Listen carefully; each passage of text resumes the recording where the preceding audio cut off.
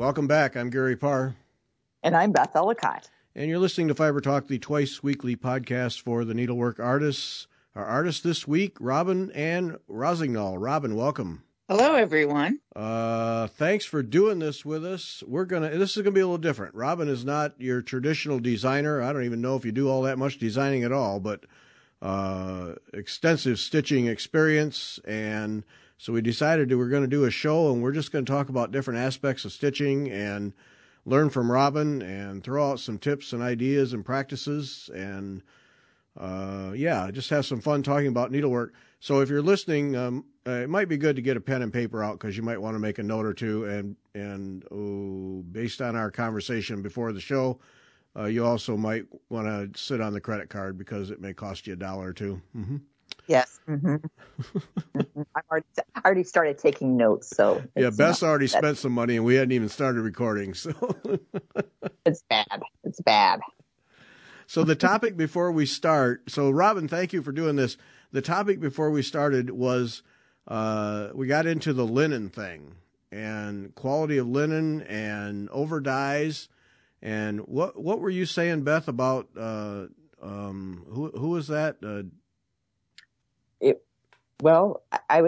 They stitched me. It was yes. The last thing I talked about. We were looking at their fabrics, and I have a piece of gingerbread that's 40 count, and it's gorgeous. But you were thinking you'd like it if it were not so modeled. Right. But I think the problem with getting something on 40 count is that if you're going to do a sampler that has what they call, the specialty stitches in it, they disappear on the 40 count. You can't see them. And Robin, you were discussing that you needed like a 28 count. Wouldn't you say? 28 to 32. Yeah. Yeah. Because for it to work. You just lose them. Don't you think? Yes. And where I love doing mixed technique samplers, so sometimes I'll have blackwork bands, heart hanger bands, filet lace, reticella.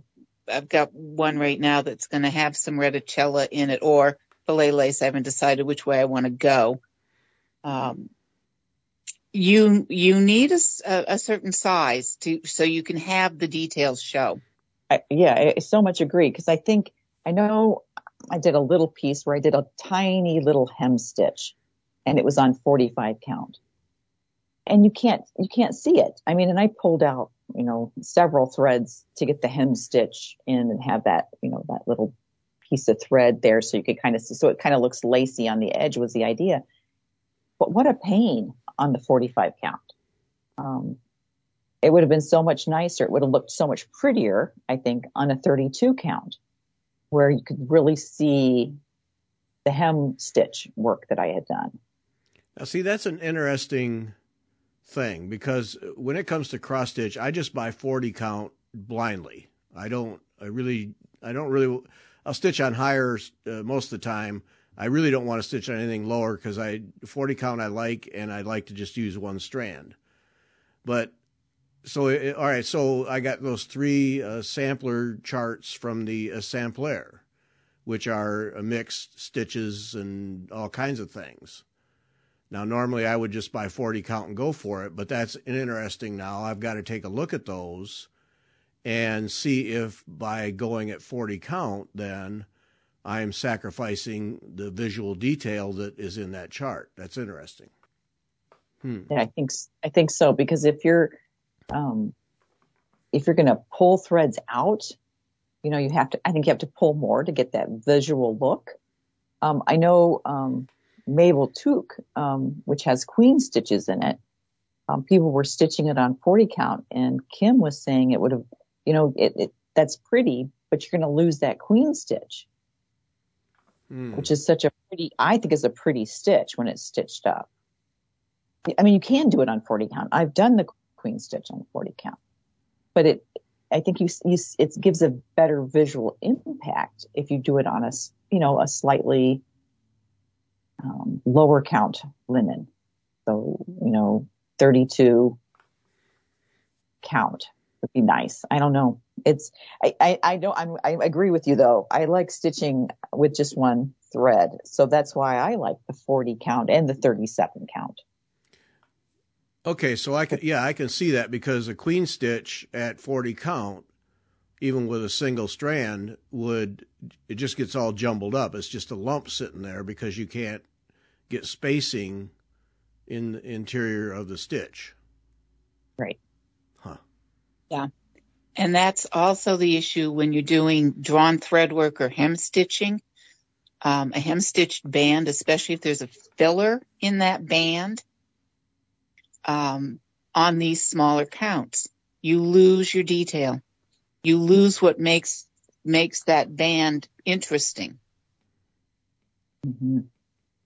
Yeah. And I never really had thought about that before. And I've done, band samplers that have like that hem stitch where, I don't know what it's called, where you twist the middle threads.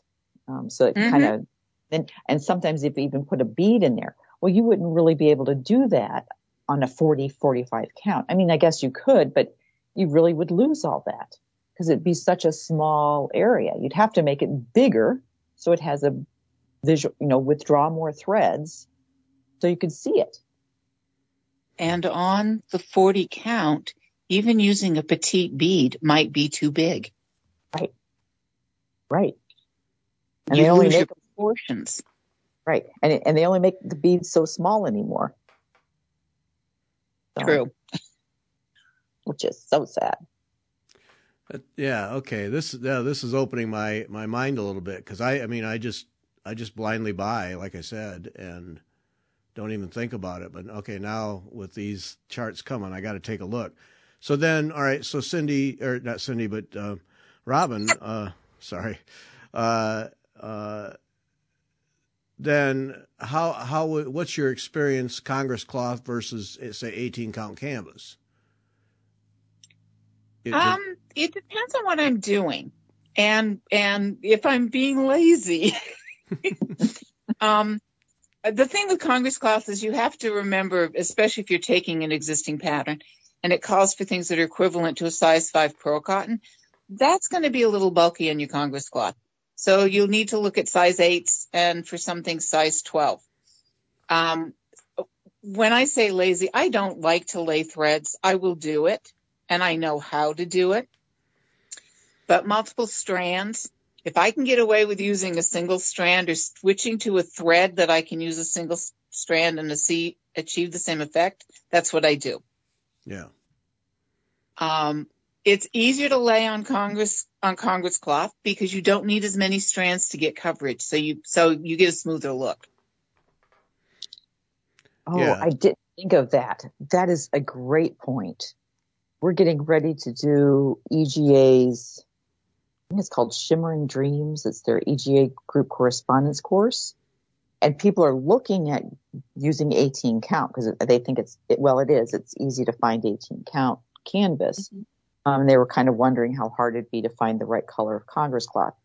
But I think I'm going to send a note out saying, hey, you'll have to lay fewer threads. And one of the gals who's doing this hasn't done a lot of needlepoint. So this is all a new experience for her. And so the fewer threads she has to lay, the happier she may be, because it does, that's part of the, what you're learning. You're learning how to shade using silks.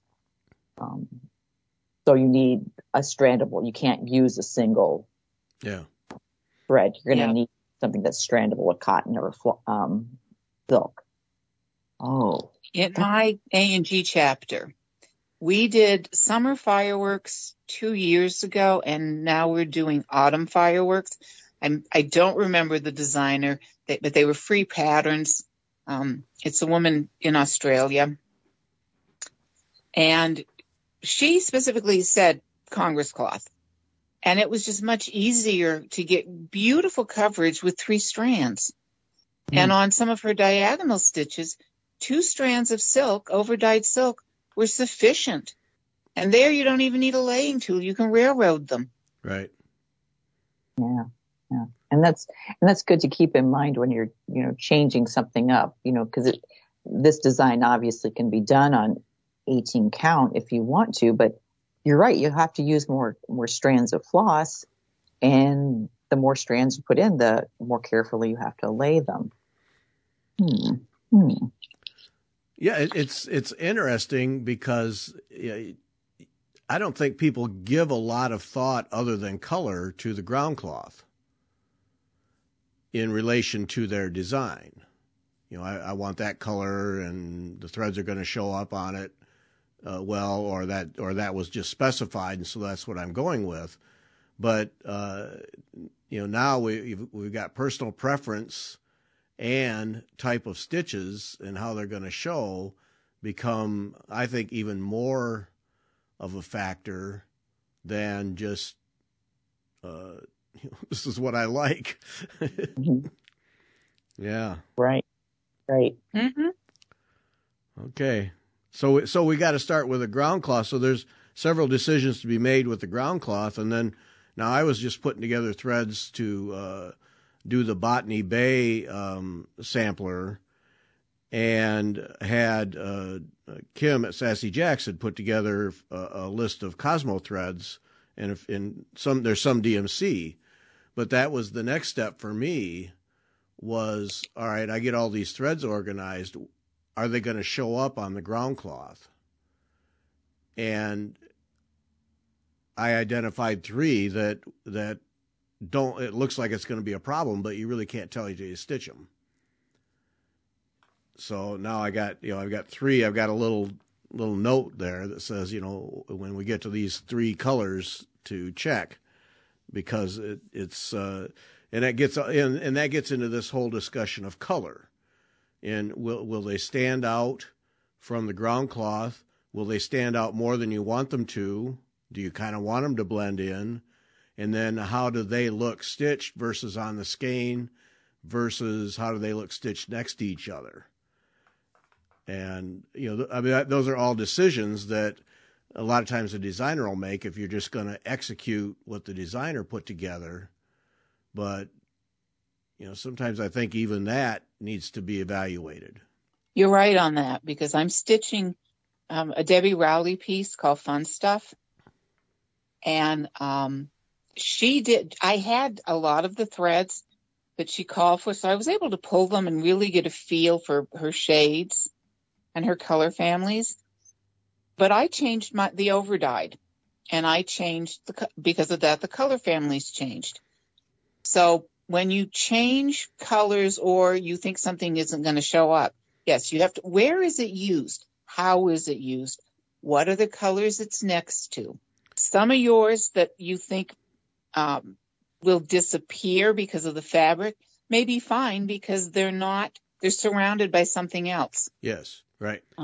So in changing a piece, especially for counted canvas work, I spend a fair amount of time studying the pattern and looking at placement and what is it.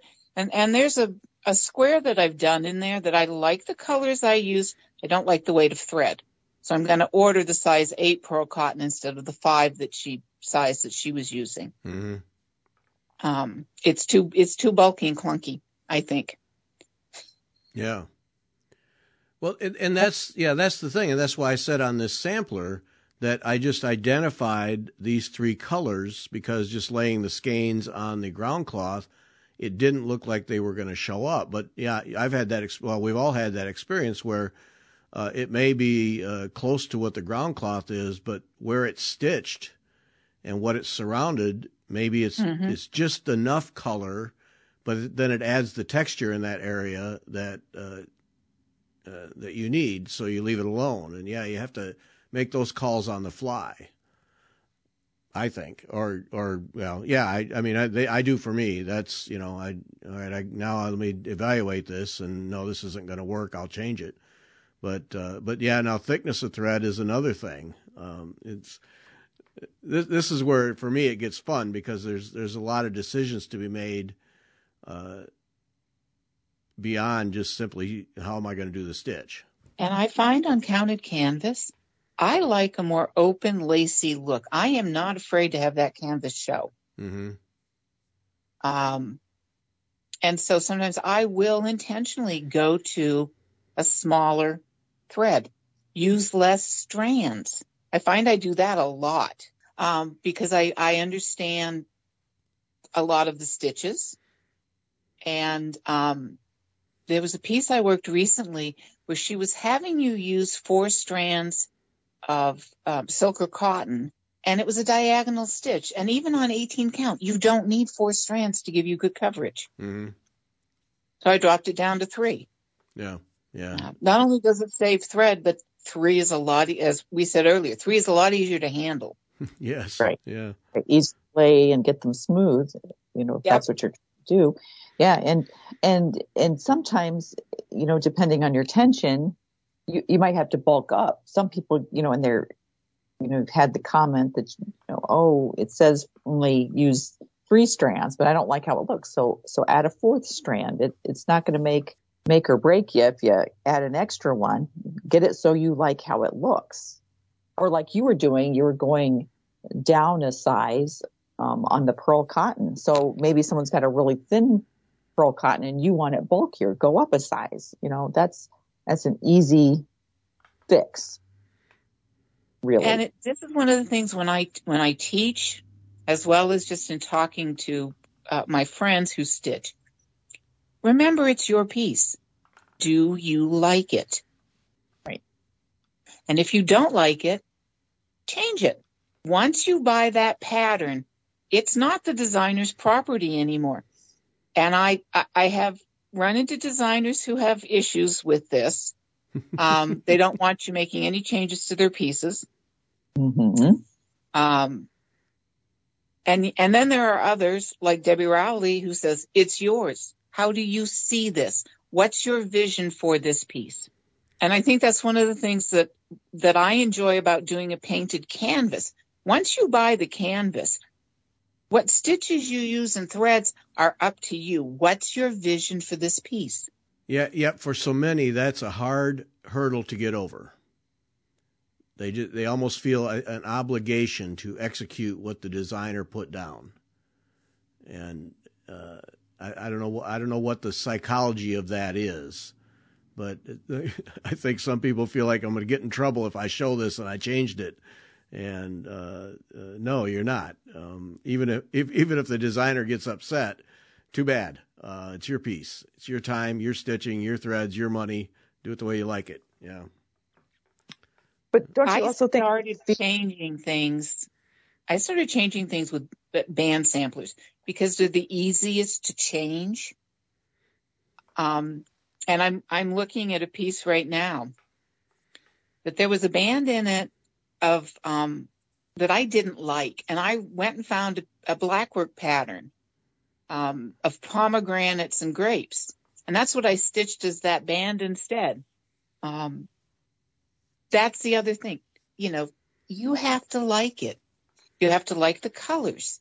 I know people who won't buy a pattern because it's in colors they don't like.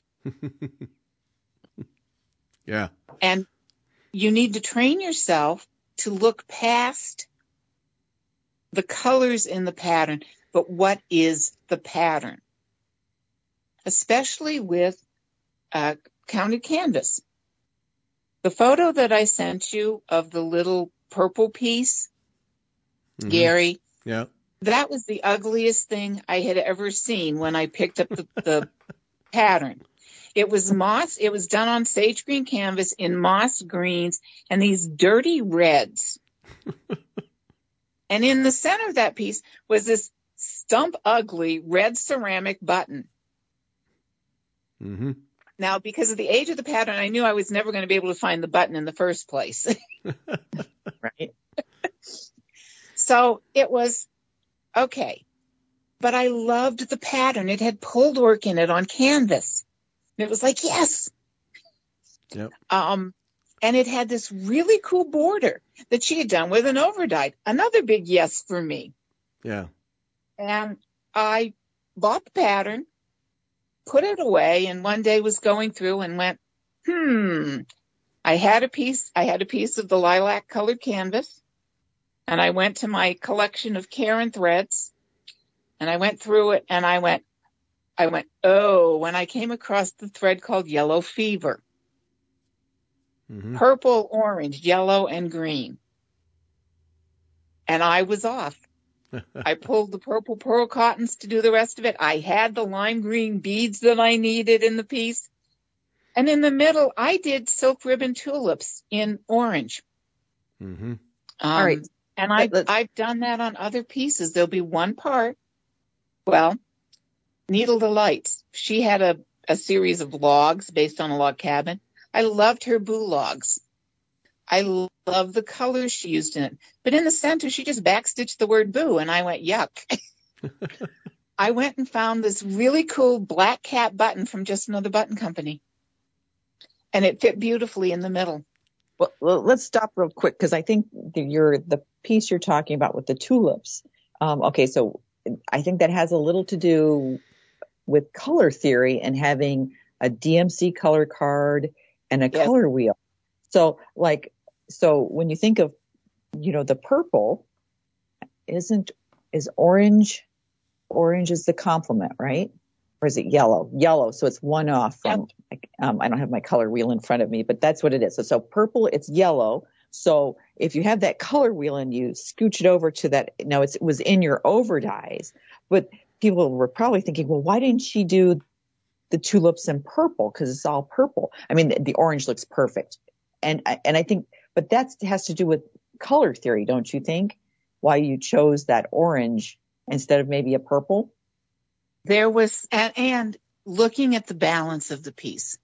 Mm-hmm. One, I did want the middle to be somewhat of a focal point. But the other thing, there was a lot of purple because all of the squares that are pulled work out around it are done in purple. The outlining of those squares is in purple. So I needed something else. And part of it was I had silk ribbon in the right colors to do that. I had the right greens and I had the right oranges. And it does just pop on the canvas. It does focus. You look at the border, you look around at the pulled work stitches, but your eye goes back to the center with the tulips in the orange. And that, so, bravo, well done. And what helps that is, excuse me, I'm getting it out of the closet. Is the border out around it is just a simple slanted stitch done in the overdyed. Mm-hmm. So that helps draw your eye into that middle. I'll be sure and include this photo in all the things that we put up so people can see it. But see, this this all gets back to one of my great pet peeves is HGTV, and Marga watches it all the time. And she enjoys it. She gets ideas from that, and we're remodeling a half bath at the moment that with ideas, and and it works out great. But the part that annoys me is people buying a house and they walk in and there's a blue wall. Oh, I can't live here. I can't that blue wall. Paint it. I can't. Oh, these doors have panels on them. I have to have a solid door. Change them. And you think nothing, you're not buying the blue wall or the doors or, the colonial windows or, I don't know all the terms and I really don't care. That's not what you're buying. You're buying a structure that fits your style of living and gives you the space and the flow. And in many ways, when you buy a design, that's what you're buying. You're buying the house, and then how you paint the walls and how you decorate it is your business. And to me, it's the same kind of thing. And then so you take that approach and say, all right, like when you said, how many people don't buy a chart because they don't like the colors? Well, that same thing with a house. If they're all yellow walls, but you like the house, then paint them. Change the colors and, get your color wheel out and go to work. Yeah. Yeah, I think and it's a fear, don't you think, of changing those things? I think that's what I hear the most, that people are, when we're discussing this EGA class, it's like, oh, I don't like these colors, but I don't want to change them. I'm afraid to change them. And so we kind of went through some suggestions like, okay, so go to the big box. There's not a lot of needlework stores around. So go to the big box stores and look and see which DMC colors you like. I forgot about saying, do you have a DMC color card, which is the easiest way to do it because there they are, grouped together, because you're going to need a dark and a medium, I think, for colors in 2 different shades. But, look at the colors, look at what's available and pick the colors you like. And then think about a color wheel. Think about what would look good next to each other, what looks good together. I think a color wheel is important, and as is the DMC color card, And the one with the actual threads on it. Over the fear. I'm sorry? It also helps you get over the fear of changing the color, because you can see, what's a triangular, what's a tetradic, what are contrasting. And the DMC color card I use in a variety of ways. One, if I don't have a thread in a shade I want, I find the closest DMC color, and then I can contact the shop and say, I'm looking for neon rays, and it needs to be close to this DMC color. Right. Yeah. I've taken skeins with me when I'm clothing shopping because I'm looking for something to match something. And it's easier than trying to bring the piece of clothing. I talk to my mother in DMC colors when we're discussing her quilts. The universal language, because that it's DMC. Something we both have in common, and we can visually see this is what we're talking about. No, I mean, I'm terrible at colors, and I have the DMC, the threaded DMC chart, and I'm amazed at how often I have that thing out. And I mean, I'm just awful at it, but it is such a good tool to have. When changing colors or trying, like if you got an anchor thread or a DMC thread, and you want to try an anchor or an over dye or something, boy, it's so valuable. Right. The other thing too is that there are a lot of conversion charts out there available. Rainbow Gallery used to do a bunch for their different threads, and they would list the DMC color that it was closest to. Mm-hmm. Yep. And I found that for my Yuki beads and something else recently that I was kind of surprised. But it made it so much easier because I have these threads and now I can see what color it's going to be. Yep. When you're choosing colors, Robin, do you have a comfort zone that you like to stay in, or do you stretch yourself? It depends on my mood. I knew that was the answer. It depends. I knew that. It depends. It all depends. I look at it this way. I say, what's talking to me today? Mm-hmm. If it's a pattern that has an overdyed, I pull out my overdyes and I start looking and what's grabbing my attention. In solids, I'll tell you the colors I tend not to use a lot, unless I'm stitching penguins, are black and white and gray and red. I don't do much with red because it's a color I can't wear. Mm. I will put it in pieces, and I do have a nice selection of red threads. And on a painted canvas, that doesn't bother me. Red is fine, But other than that, anything is open. My favorite color is paisley, but that's another story. I do a lot with the blue greens and the green blues. Uh-huh. Pink, any shade of pink. Green to me, I treat as a neutral because Mother Nature puts it with everything. I have no fear of using oranges and yellows and the hot colors, the cool colors. It doesn't matter. They're all good, as a friend of mine says. That interests me that you'll use pinks, but you don't really care to use reds. Yeah, burgundy is wonderful. Any shade of pink, because those are colors I can wear. Okay. But a true red, no. I stitch pieces with them. I do. It's my mother's favorite color. But not for you. I will stitch red, no problem. And like I said, on a painted canvas, that doesn't bother me. Red is fine on a painted canvas. Painted canvases, those need to speak to me. The canvas itself has to be a design I really like. Part of that is the expense. They're not cheap. Right. They aren't. Whereas with a counted canvas, it's the pattern. It has nothing to do with the colors. It's the pattern. Because chances are I'm going to change the colors. So that is almost an automatic with counted canvas for you? I've done a few Debbie Rowley ranks up there as someone who I will half the time do her colors. Okay. I've done 2 of hers in exactly her colors because I fell in love with them. Mm-hmm. Needle Delights is another one.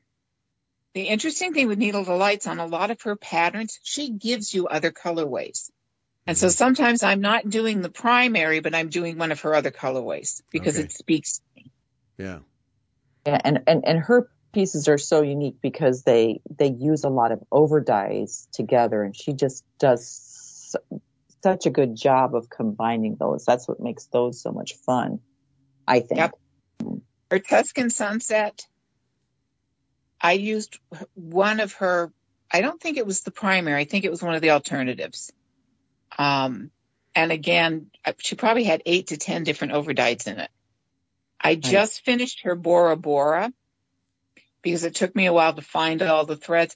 That was one that I wanted to do in her original colorway because it just screamed. It was bright turquoise, yellows, orange, lime green. It was all these hot tropical colors. Now, Beth, you'll red for you is you're all about it.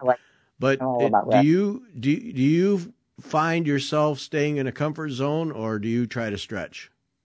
I tend to stay in a comfort zone when it comes. I was looking at the canvases that I've done where I've changed the colors, and I tend to stay towards like the teal or turquoisey blue, and then a green to magenta colorway. And I'm just thinking, I tend to stay there because that's where I'm comfortable picking colors. Even though I'll change things to red in cross stitch, I don't do it as much in needlepoint for some reason. And I don't know why that is. Maybe because it's harder. Red does scream at you. So if you put red in something, your eye goes to it. So you have to be careful where you use it because it will draw your eye immediately. Yeah. And so I was looking at my needlepoint pieces that I've stitched where I've changed the colors, and I tend towards one side of the color wheel. I don't go to the orange, yellow, red field when I change colors. If I'm doing something in an analogous color scheme.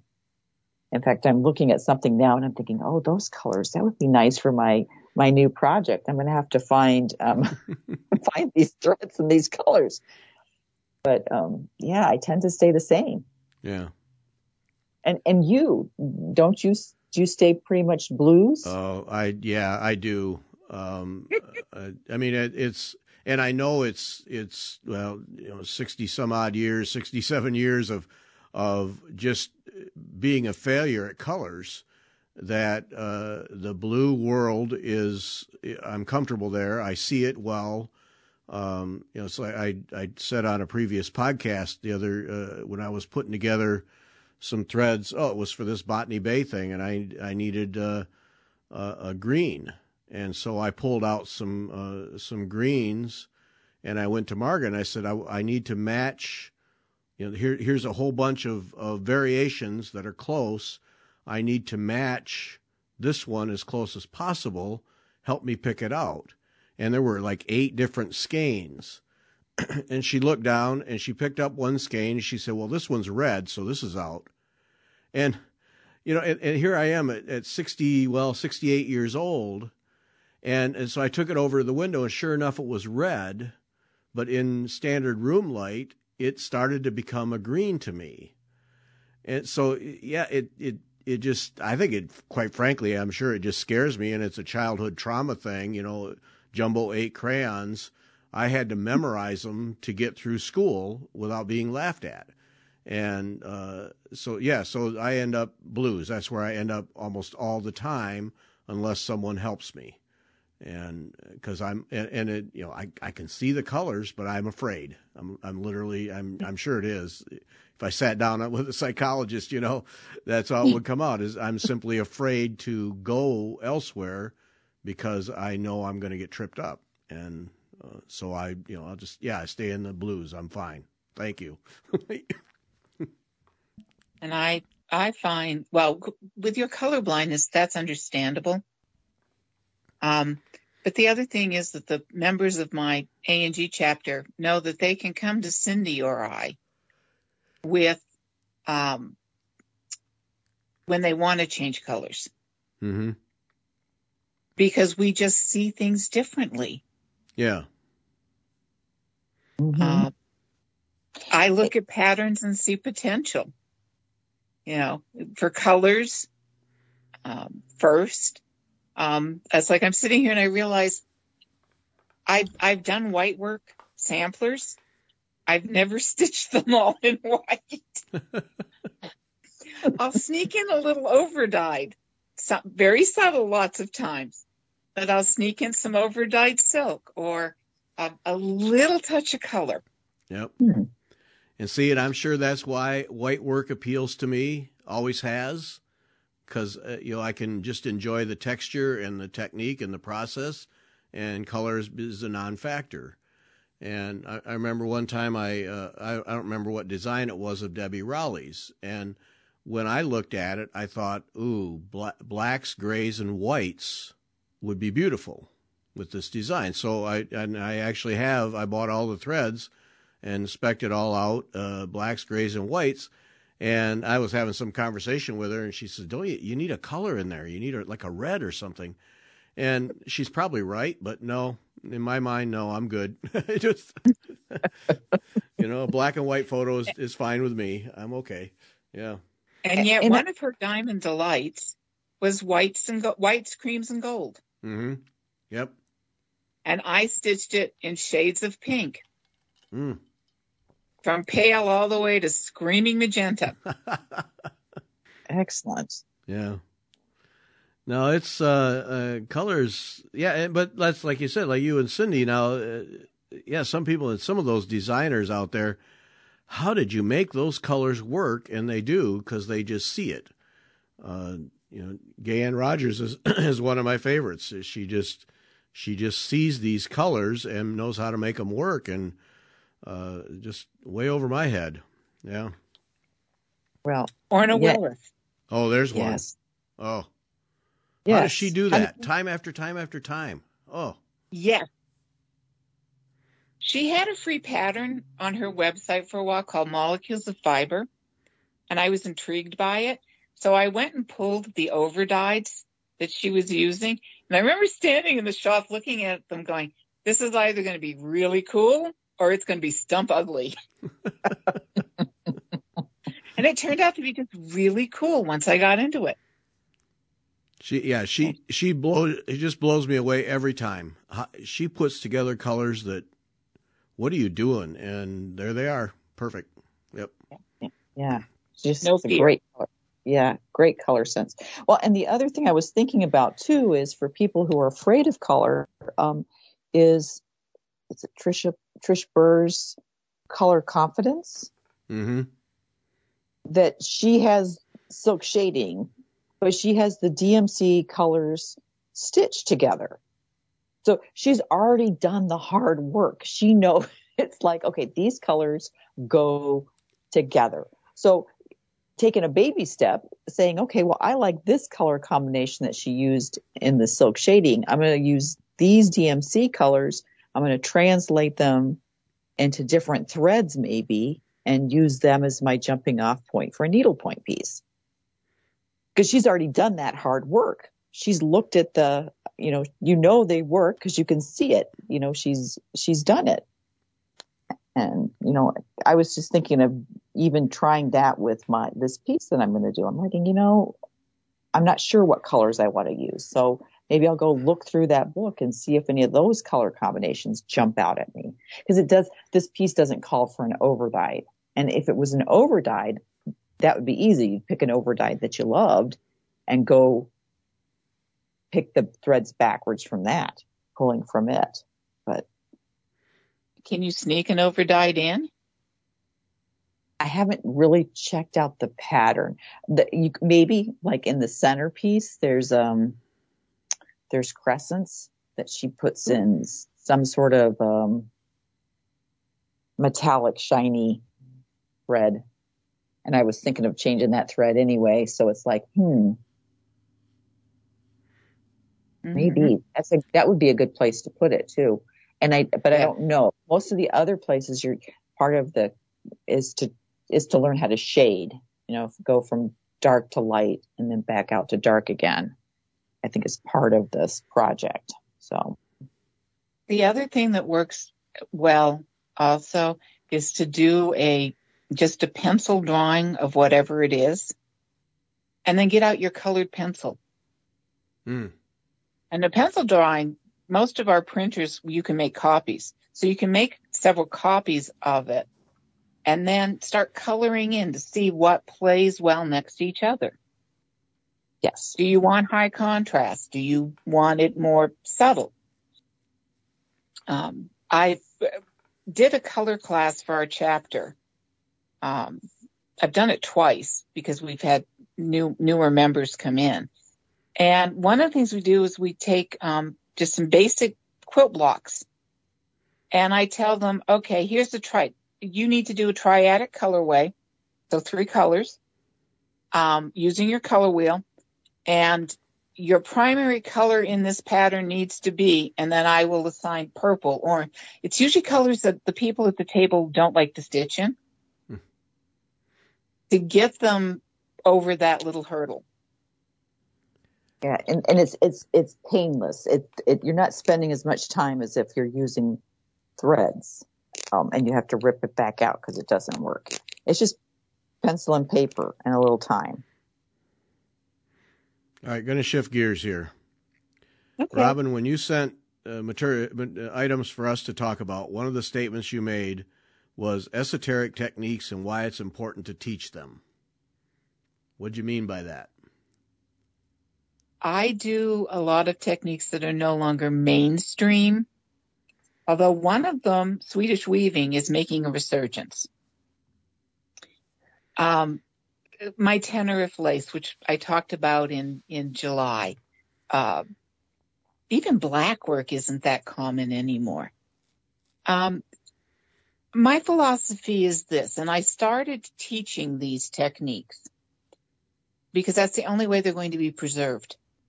And I will do a class for just one person. Uh-huh. That is not an issue to me. So I have a small guest towel that I designed a Swedish weaving pattern for.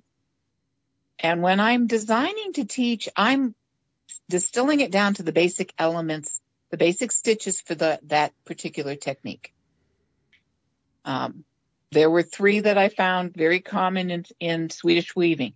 There were 3 foundation stitches that I found in pulled work. Pattern darning, it's a straight stitch. So there it's more just about the technique and how fun it can be. Yeah. The fillet lace, the biggest part there really isn't the filling. It's about how to set up the fabric to get that open grid that you need to then stitch on.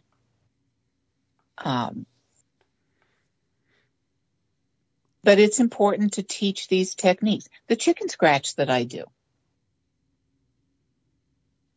Yeah. If you don't continue to teach them, whether it's in your guild or through, Cindy and I have taught through the local libraries. We also are teaching now through one of the recreation departments in a local city here. Just get it out there, get it seen. The other thing with that too is if you have a county or the state fair like we do here in Iowa, and they have categories for needlework, put your pieces in so other people can see what's out there, what can be done. There is a Swedish weaving category in counted thread in that division. There is a pulled work category, hardhanger, as well as multiple categories in the cross-stitch division. That's its own division. Yeah. Mixed techniques, where you're doing multiple things. The purple piece that we talked about earlier, that went into the category, the class of mixed techniques, because it was pulled work, needlework, beading, and then I had the silk ribbon in there. Yeah, it's I mean, I agree with you 100%. It's important to keep these things alive, and you look back in history, and when people haul out these 12th, 13th, 14th, 15th century pieces and dissect them and figure out how they stitched them, and you really wonder how much needlework technique, stitches, approaches, whatever, has been lost through history. And the internet has just opened up so many worlds for us in terms of sharing.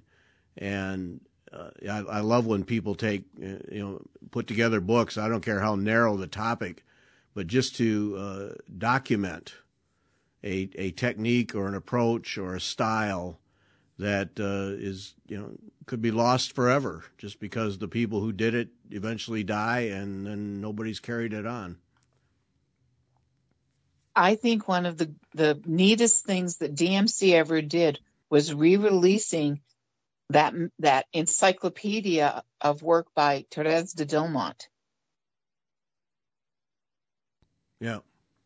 There are so many techniques in there. I go through it. I was looking for something in it the other day, and I went, I forgot that was in here. Oh, that is so cool. That's the thing. Yeah, that stuff doesn't get old. It's old, but it doesn't get old. It still works.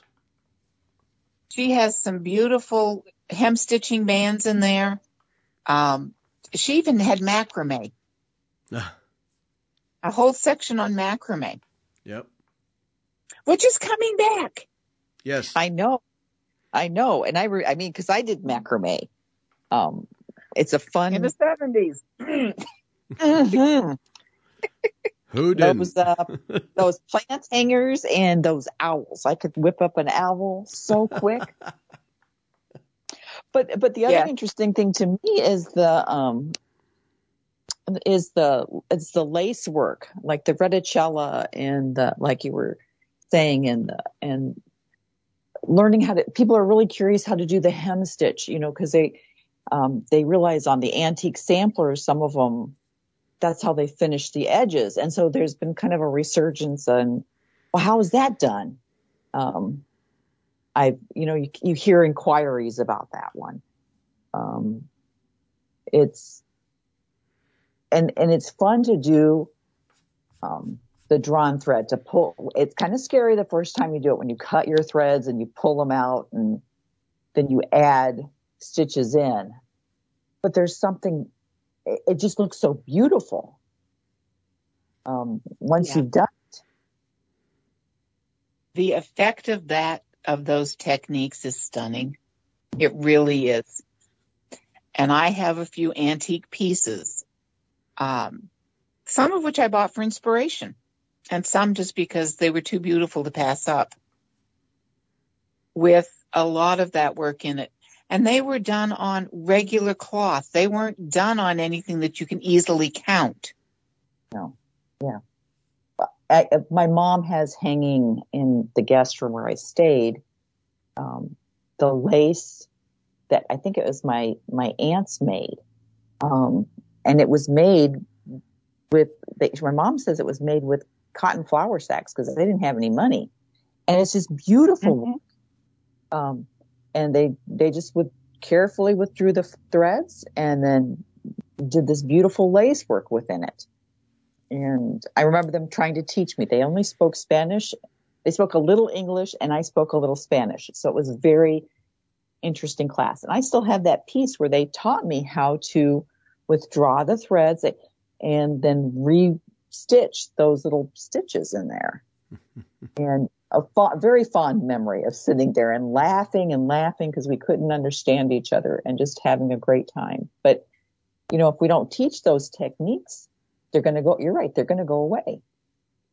Robin, when you're teaching, what advice can you offer people who are taking classes to get the most out of the class? Where do people fall short? What do you wish they would do to maximize the class? Is it follow up afterwards? Is it asking questions and not being afraid to ask questions? Where do people really miss out? Always ask questions and don't be afraid. You're there to learn, and the teacher is aware of that. One of the things that we find, that Cindy and I both found most challenging sometimes, is just getting the needle threaded. Because especially like with the Swedish weaving, where I'm working with a size 5 pearl cotton on a towel that has a 14 count linen insert, Aida band insert. The hardest thing there was for people to see the floats and to understand what that was. And so what I will do there is go around and with my needle pick up to show them, and then turn the piece over so that they see the needle hasn't gone through the fabric. Mm-hmm. And there isn't another good way to do that other than with a small group. Yeah. And go to several groups if it's a large class. The other big challenge, we get people who are true beginners in reading the pattern. So there it's just a lot of personal attention. It's walking around. It's seeing what each one is doing. It's encouraging, offer encouragement. And I find that you'll have some people in the class who get it right away. It just comes naturally to them. And then there are others who struggle. And for a lot of them, I find it struggle to understand the pattern and to read the pattern. Yeah. Right. Yeah, we had that problem teaching needlepoint at the library. Some ladies they were just getting it. And then others, they were like, okay, wait a second, you're confusing me. So you had to back up and try a different method. So for yourself, do you like taking classes, or do you like learning from a book, or do you just pop in YouTube and watch a good YouTube? I don't do much with YouTube, other than watching Fiber Talk, because I love seeing the photos they get put up and oohing and eyeing over those. I can go either way. It really depends on what it is. Most of the techniques that I do, though, I learned because I took a class. It was something that piqued my interest, and I went and took a class. From there, I can go to a book, but I am more of a visual learner, so I need really good diagrams and pictures. And that's why Janice Love's Hardanger books are so wonderful in my world. She has wonderful designs and talks you written as well as the pictorial. I can be a little spatially challenged sometimes, so a written description is not always the best way for me to go. Yeah, that whole how people learn thing is so critical and at the core of any class. It doesn't matter what it is. And good teachers are the ones who realize that you need to offer the basically the three different ways that people learn as a package, so everybody in the class can benefit. And if you can identify the students who are visual learners, you can get them over a hump in a hurry, or people who just read, just hand them the stuff, they'll figure it out. Just get out of their way. But yeah, it's so critical in any kind of teaching, is understanding that and identifying the students and then having that approach. And it's a challenge. That's a challenge as a teacher to also be able to offer either a verbal description or images or the written word, and make sure you offer all of that. Yeah, it's so critical.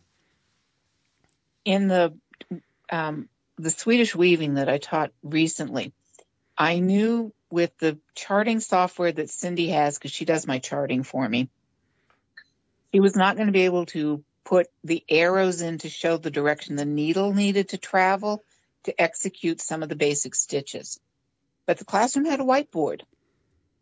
So I put the hash marks up for the floats, and then with another color, I indicated with an arrow. I drew the stitch and put the arrow. So they knew which way their needle needed to be going to do the serpentine stitch, to do a loop stitch.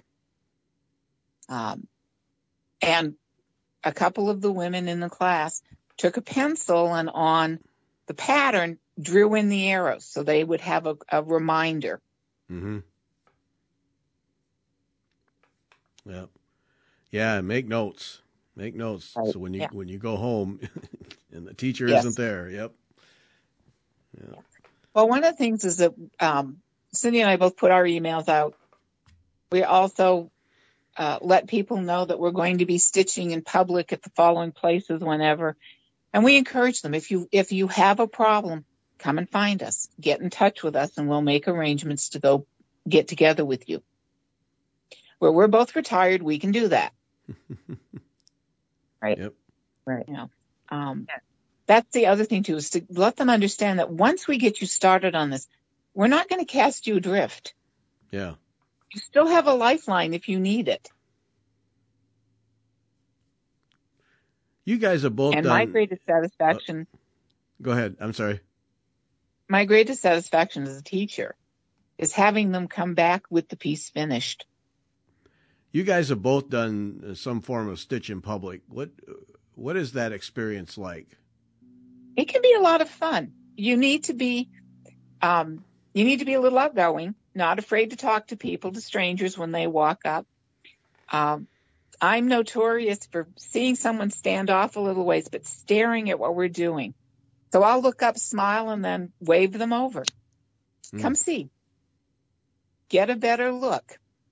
There are some times where I don't get a lot of stitching done. I do a lot of talking. But it's helping to foster this art form that I am passionate about. Mm-hmm. Yeah. And as soon as they say, well, I just do cross stitch, I say, we all started there, or we started with this. And we laugh and we call cross stitch is our gateway drug. Right. Right. And I think people sometimes are afraid to try something, just a little different, just a little more difficult. And so if you kind of give them a little nudge, it's kind of fun to see their eyes open up and say, oh, wait, I can do this. This isn't as hard as I thought it was going to be. And get them most going of these techniques, when you break them down step by step, they're not difficult. And I found that techniques that I used for other things, blanket stitch and buttonhole stitch, things like that. I've used that in so many other techniques that I've done. Yeah, that's what I love about this hobby is people will say, well, I just do cross stitch. There's try some other techniques because it will make you a better cross stitcher, but it just opens up so many different avenues to explore that. And I think it's one of those where if you do different techniques, I think you improve overall. And you can't always say that about other activities.